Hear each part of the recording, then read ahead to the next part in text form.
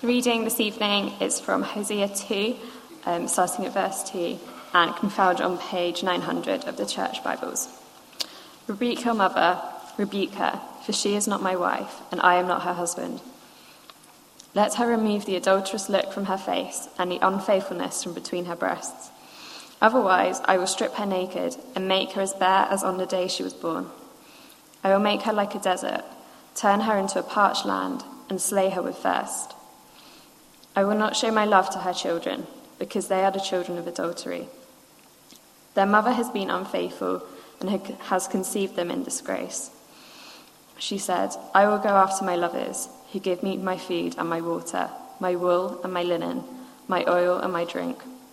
Therefore, I will block her path with thorn bushes. I will wall her in so that she cannot find her way. She will chase after her lovers, but not catch them. She will look for them, but not find them.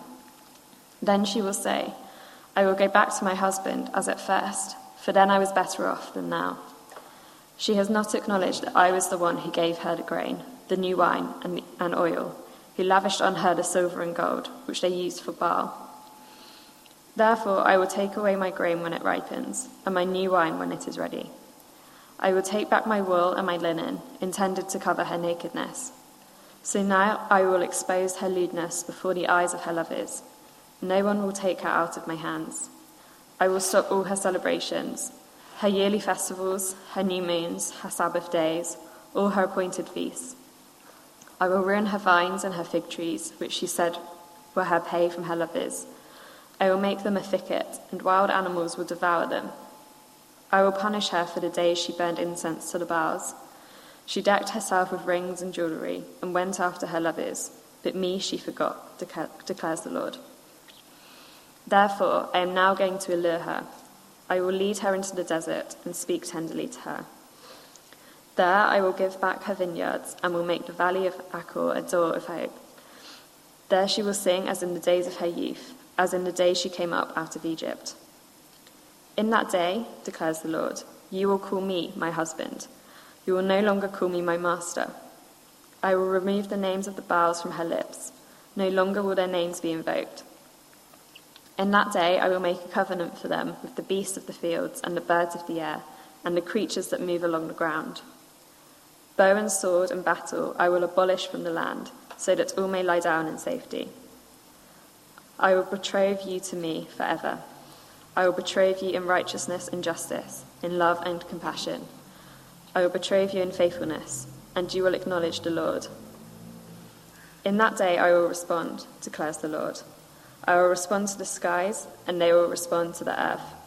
And the earth will respond to the grain, the new wine and oil, and they will respond to Jezreel. I will plant her for myself in the land. I will show my love to the one I called, not my loved one. I will say to those called, not my people, you are my people. And they will say, you are my God. The Lord said to me, go, show your love to your wife again, though she is loved by another and is an adulteress. Love her as the Lord loves the Israelites, though they turn to other gods and love the sacred raisin cakes. So I bought her for 15 shekels of silver, and about a homer and a lethek of barley. Then I told her, you are to live with me for many days. You must not be a prostitute or be intimate with any man, and I will live with you. For the Israelites will live for many days without king or prince, without sacrifice or sacred stones, without ephod or idol. Afterwards the Israelites will return and seek the Lord their God and David their king. They will come trembling to the Lord and to his blessings in the last days. This is the word of the Lord. Thank you, our Father, that by your word you spoke creation into being. And we praise you, Father, that we have that word now before us. And so, Father, just as your Spirit was there at the beginning of creation, we pray that he would work now through your word. And we ask this in Jesus' name. Amen. Well, as I say, you've got a chance to ask me questions, but I want to start with a question for you, which is this. How do you imagine God? How do you kind of picture God in your head? Maybe he's like the policeman or policewoman who, as long as you do the right thing, you'll be okay. But to be honest, you don't have much to do with them. It's only when you cross the line that you do. Or perhaps you have in mind the head teacher who you may see a little bit more of, but you're always kind of tempted to put the best side of you across, to be the kind of model student. Or perhaps like the boss who, yes, we do see each day, and we know that there's a real upside with the boss. We can be massively rewarded, but you've got to put in the work. You've got to put in the hours. You've got to be in the office.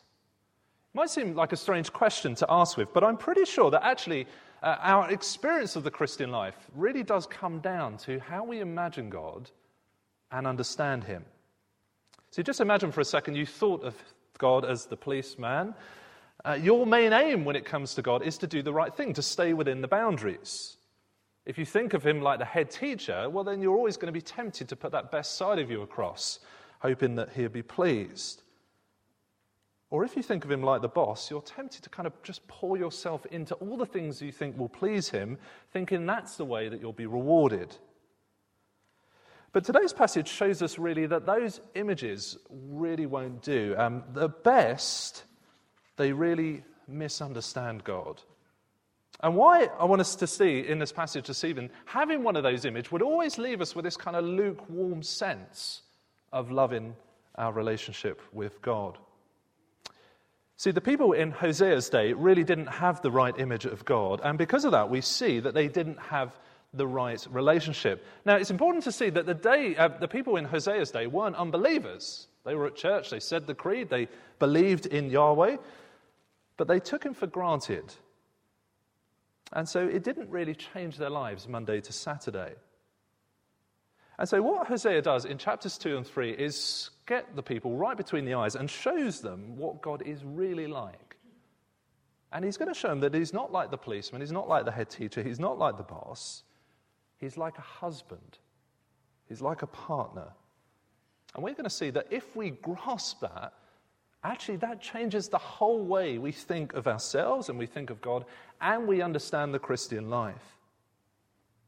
Now, I know it's a long passage, and thank you for bearing with us on the reading.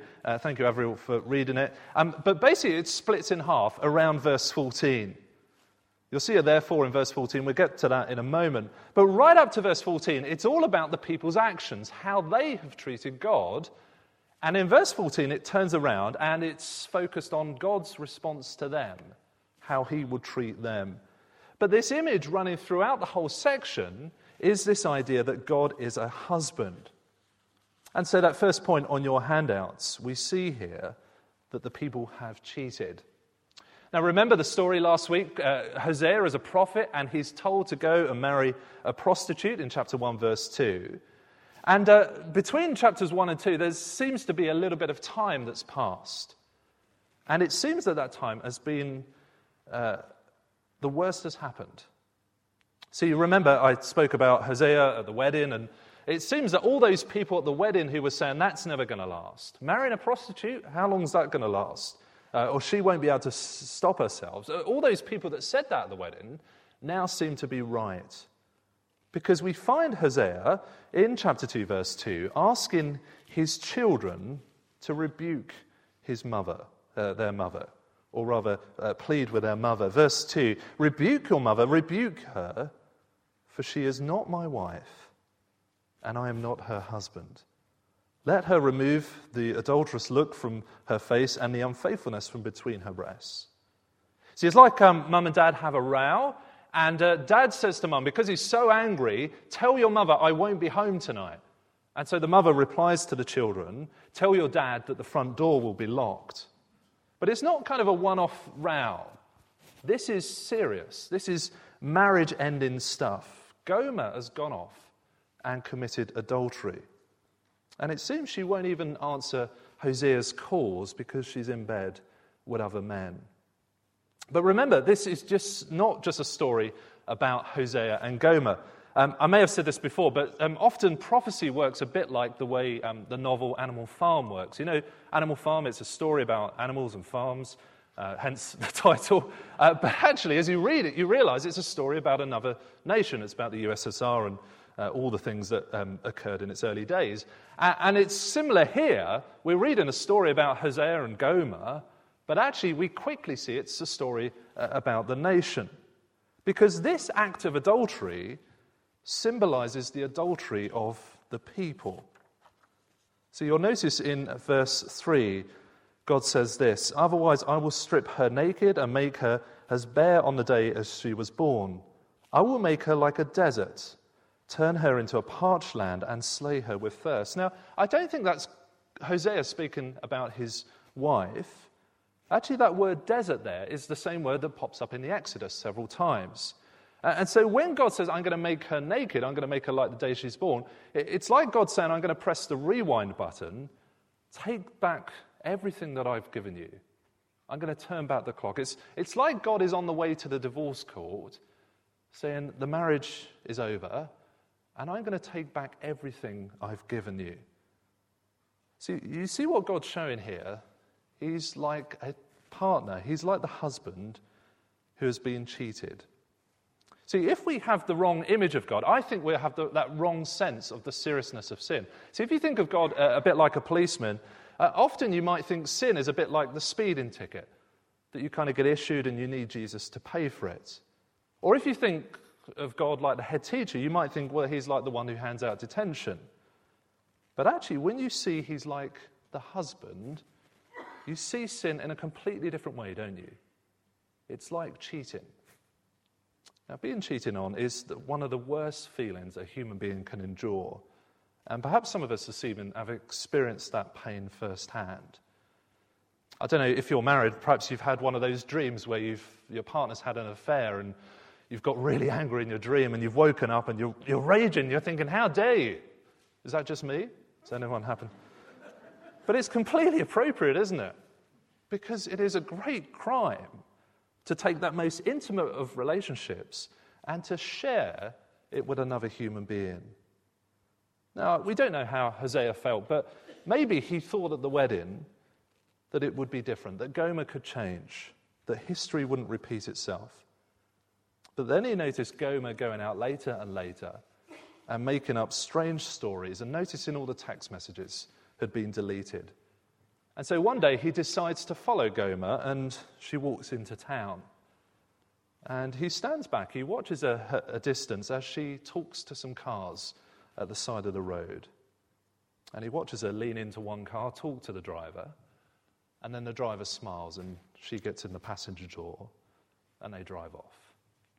And Hosea gets that sinking feeling. She's cheating again.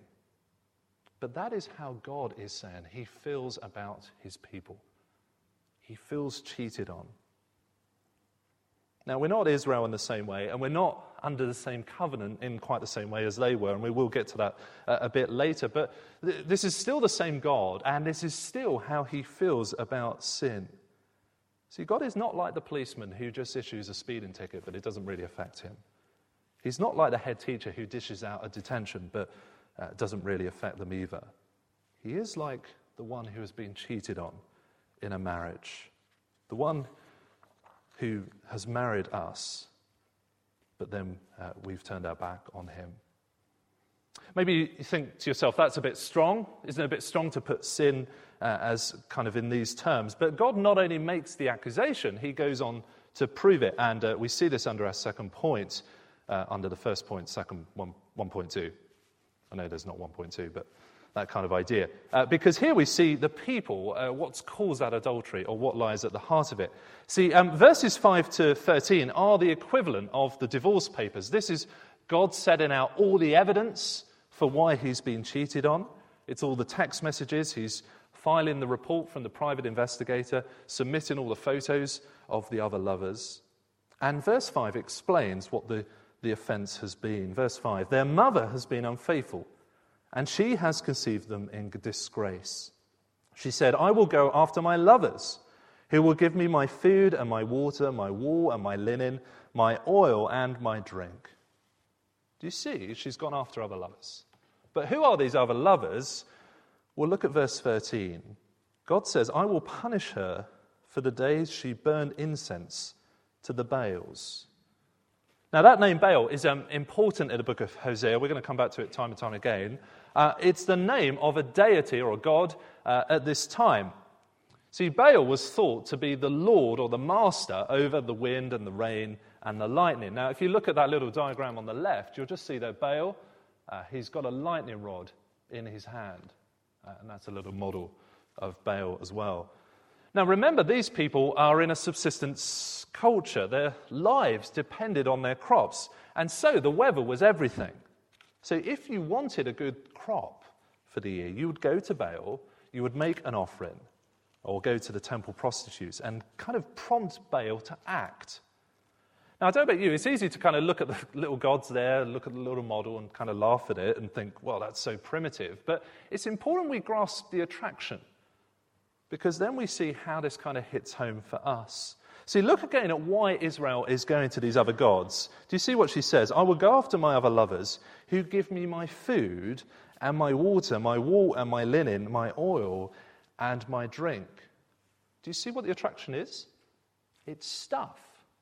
It's things that kind of keep us going. See, an idol was the way to survive. It was the way to feel secure, to keep going as a human being. Now, what's important to see here is that the people weren't kind of anti their God. They weren't anti-Yahweh. It's just that they needed Baal to provide for the everyday needs, the everyday practical needs. See, when it comes to the nuts and bolts of life, they felt that they needed a God like Baal to feel secure. Now, when you start to see it like that, you start to see how idols really start to hit home with us. We might not have sacrifices that we bow down to, although lots of the world does, but we do give ourselves to things that we think are going to provide us security, a sense of status as a human being. I worked in the city in Canary Wharf for 12 years, and let me say I've not experienced a work ethic like it. In one sense, they were the most religious places I've ever worked, even including the church, because people were there at the altar of their desks for hours. I worked at a law firm for a bit, and I heard, while I was there, 3 people going off with chronic fatigue. People in my office worked all hours, and I saw several relationships sadly end. I saw a marriage collapse. I saw people who were not seeing their families for a whole week. And it's interesting, as I thought about what I was seeing, it wasn't the money that was driving people. See, all of those jobs provided enough money to be more than comfortable enough. But it was that sense in which this is the way to show I matter. I'm secure. Nothing can touch me. See, it's not that work is bad, and not everyone sort of fell into that kind of way, but idols are often like that. They're often good things that become God things. And it might not be work for you, but there will be something in your life, I know, that will tug on your heartstrings, something that says to you, God is not enough on his own. You need me. You need your success in your exams. You need to keep your looks. You need to be popular.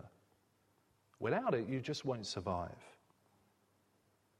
Now, why are idols so serious? Well, it's twofold. First of all, they just cannot satisfy what we actually need. See, look at the outcome for Israel in verse 6, chapter 2. God says this, "Therefore I will block her path with thorn bushes. I will wall her up so she cannot find her way. She will chase after her lovers, but not catch them. She will look for them, but not find them." See, do you see what God's saying? He's saying, I'm going to frustrate them in their idolatry. Now, God's not being mean there. God just cannot share his glory with anything else. And so Gomer is going to chase after her lovers, but each time she sleeps with another man and another man, she's going to feel less and less loved.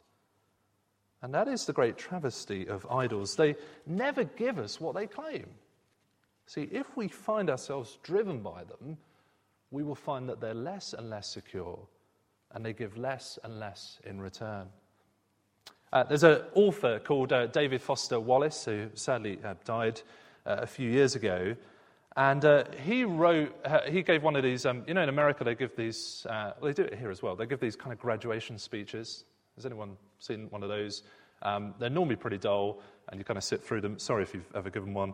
But this one is absolutely fascinating. It was given to a college in the States, and this is an author. He's thought lots about this issue. I don't think he's a Christian, and he's not particularly coming from a Christian basis, but listen to what he says anyway. "In the day-to-day trenches of adult life, there is actually no such thing as atheism. There is no such thing as not worshipping. Everybody worships. The only choice is what you get to worship. And the compelling reason for maybe choosing some sort of God or spiritual type thing to worship, be it Jesus Christ or Allah or Yahweh or the Wicca Mother Goddess or the Four Noble Truths, is that pretty much anything else you worship will eat you alive. If you worship money and things, they will tap you of the real meaning of life, and then you will never have enough. You will never feel you have enough. It's the truth.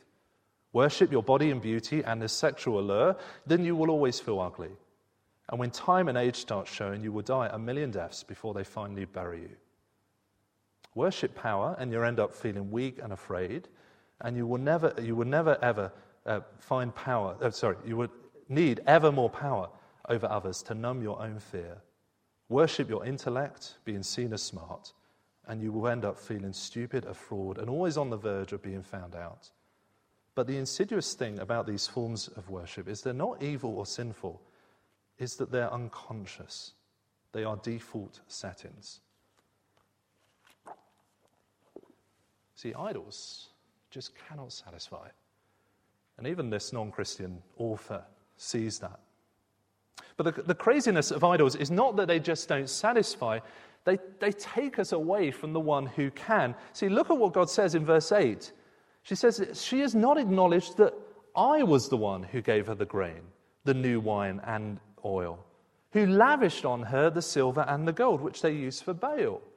Now, do you see what he's saying there? He's saying, I was the one who gave Israel these things. But he kind of turns it up a notch, doesn't he? He says, I lavished on them silver and gold.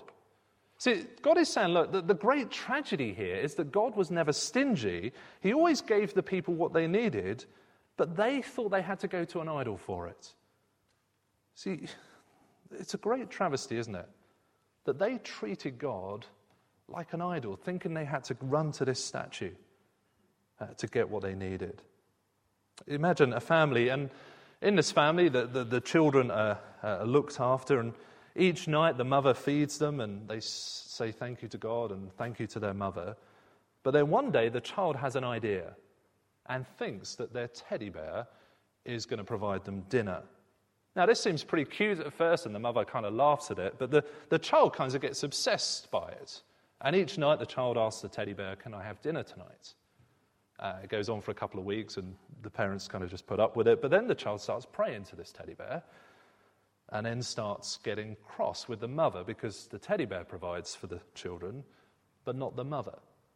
See, it sounds like a ridiculous scenario, doesn't it?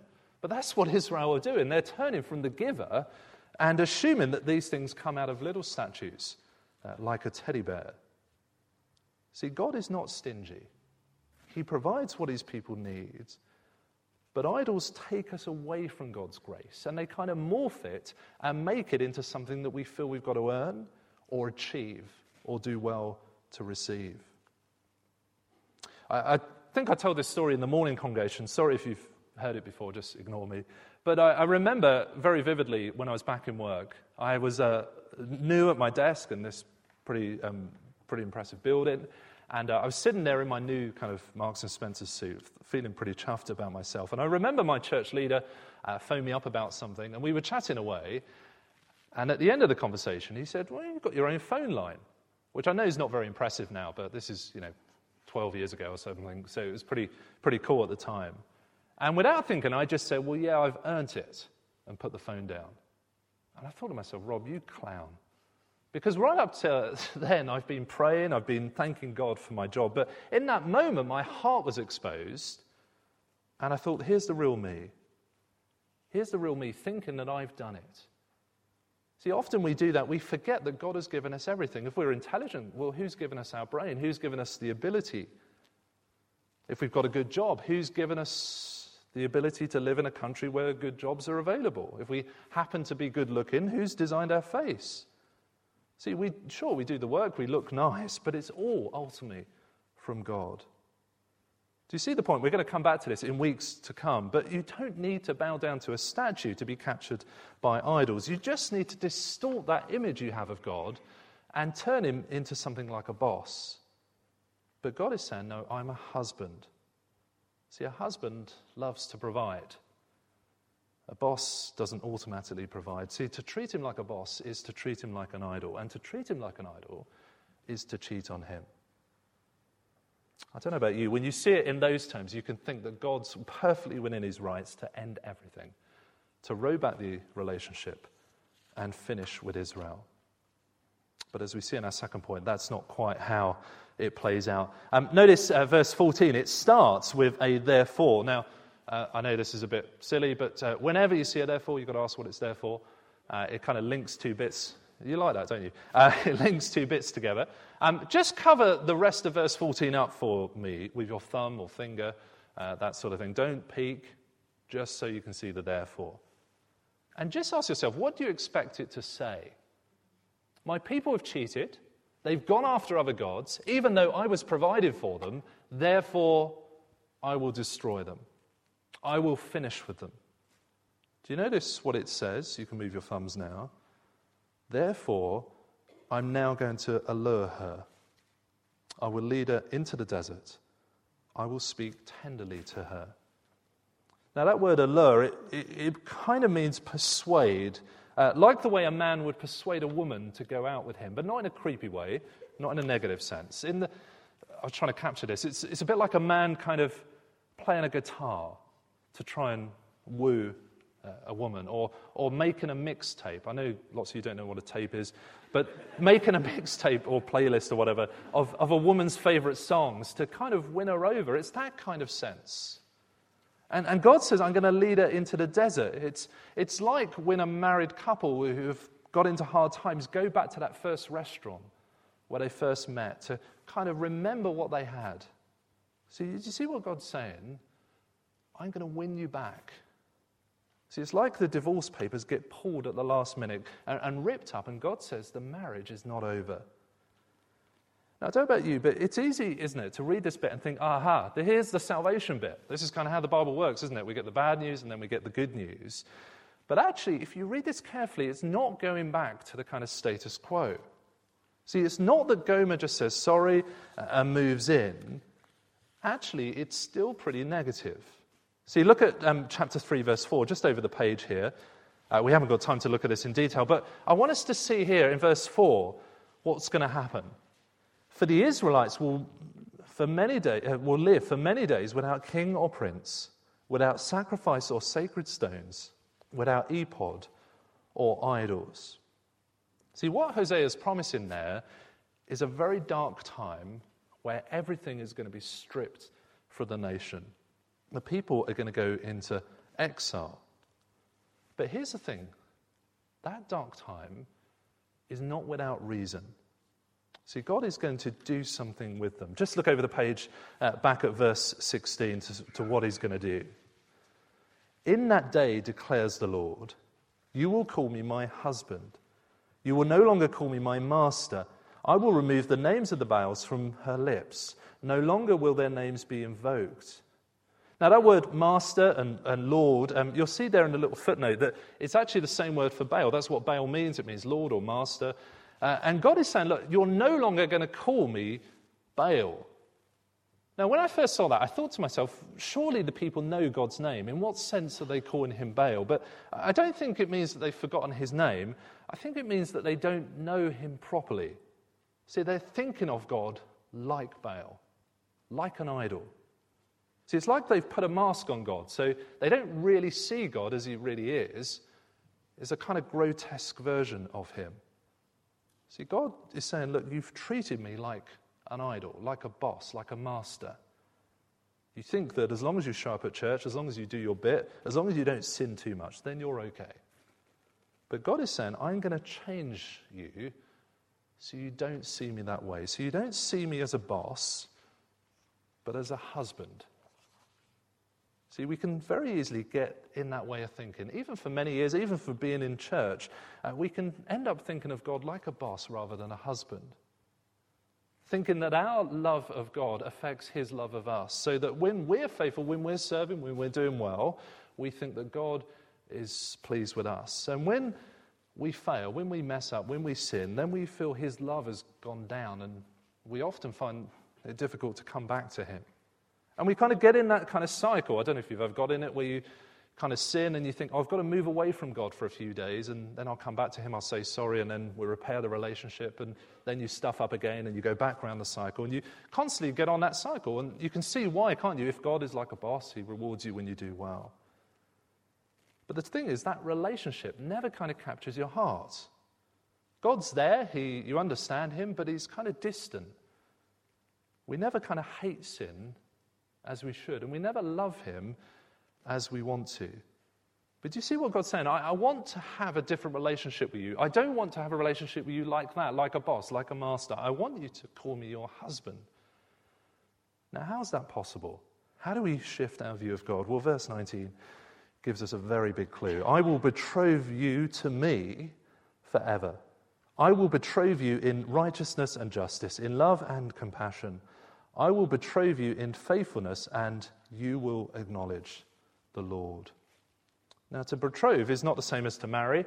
It's not quite the same as an engagement. To betroth is to give a marriage gift with the expectation of marriage.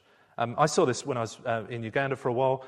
There were young guys who wanted to get married, but they hadn't kind of got the bridal gift together. And so they wanted to get the betrothal gift to get married. And God is saying, look, I'm going to betroth you, but it's not with cash, it's with my qualities.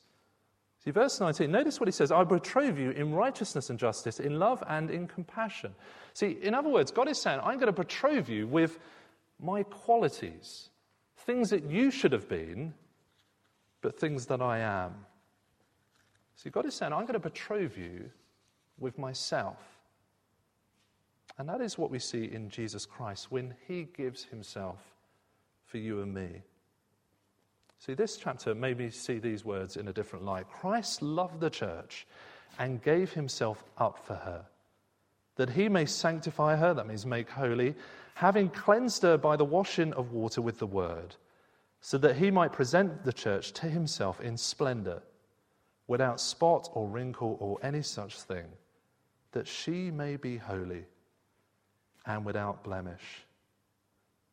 See, God is saying, I'm going to take Gomer. I'm not going to just bring her into the house. I'm not just going to take her sorry. I'm going to transform her.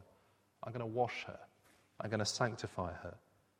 See, this is the way we stop seeing God like an idol, like a boss, like a master. It's when we see that he has done it for us, when we see that his love for us has transformed us. It's not down to our performance. It's down to him and his decision to betroth us. Now, as remarkable as this is, it gets even better in chapter 3 because God gives a live illustration of what he's just tried to say. We're back in verse 1 with Hosea, back again, we're back with a story.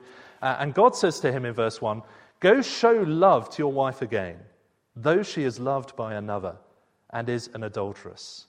Love her as the Lord loves the Israelites, though they turn to other gods and love sacred raisin cakes. You can ask me about that a bit later. But I said last week that chapter 1 verse 2 is the hardest verse in the Bible because Hosea is told to go and marry a prostitute. But let me correct that. I think this is the hardest verse, one of the hardest verses in the Bible. And the key difference is that word again. You can just about stomach, can't you, the idea of marrying a prostitute? But the idea of marrying a prostitute who then goes on and cheats and being told to go and marry her again, it's just unthinkable. But it gets even stronger than that. Look at verse 2. Hosea says this, so I bought her for 15 shekels of silver and about a homer and lethek of barley.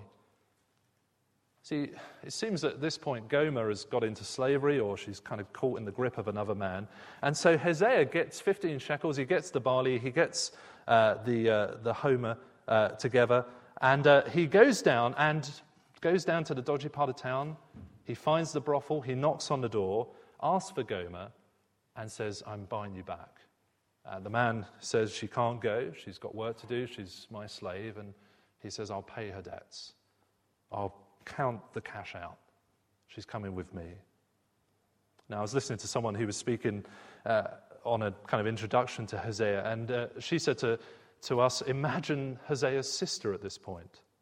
Hosea's sister's been round after Gomer walked out. She's been helping her brother, helping with the kids, getting them to school and that sort of thing. And then one day she sees Hosea emptying out the piggy bank and then looking through the cupboards for what's there. And she asks Hosea, what are you doing? And he says, I'm going to go and buy her back. And she says, what? After what she's done? But this really is what our God does. See, remarkably, our God doesn't divorce us. He doesn't leave us to face the consequences of our idolatry. He doesn't even kind of wait for us to clean ourselves up and then come to us. He comes to us, buys us back by his own blood, and takes us to be his own forever. See, this is how we stop seeing God like an idol, like a master, like a boss. See, idols and bosses don't give themselves for you in this way. Only God does. I wonder how you imagine God. Do you see him as the policeman? Do you see him as the boss? Do you see him as the teacher? Well, Hosea 2 and 3 tell us to turn from those images and embrace God for who he truly shows himself to be. And we will find a God who loves us beyond our imagining. Let's pray. Go show your love to your wife again, though she is loved by another and is an adulteress. Our gracious Father, we praise you so much for that great picture of the Lord Jesus, who comes to us in our sin, in our idolatry, and buys us back with his own blood. Forgive us, Father, for treating you in the wrong way. Forgive us, Father, for going after other lovers. Please, Father, ignite our hearts again, we pray, with this great picture of your grace towards us. And we ask this in Jesus' name. Amen.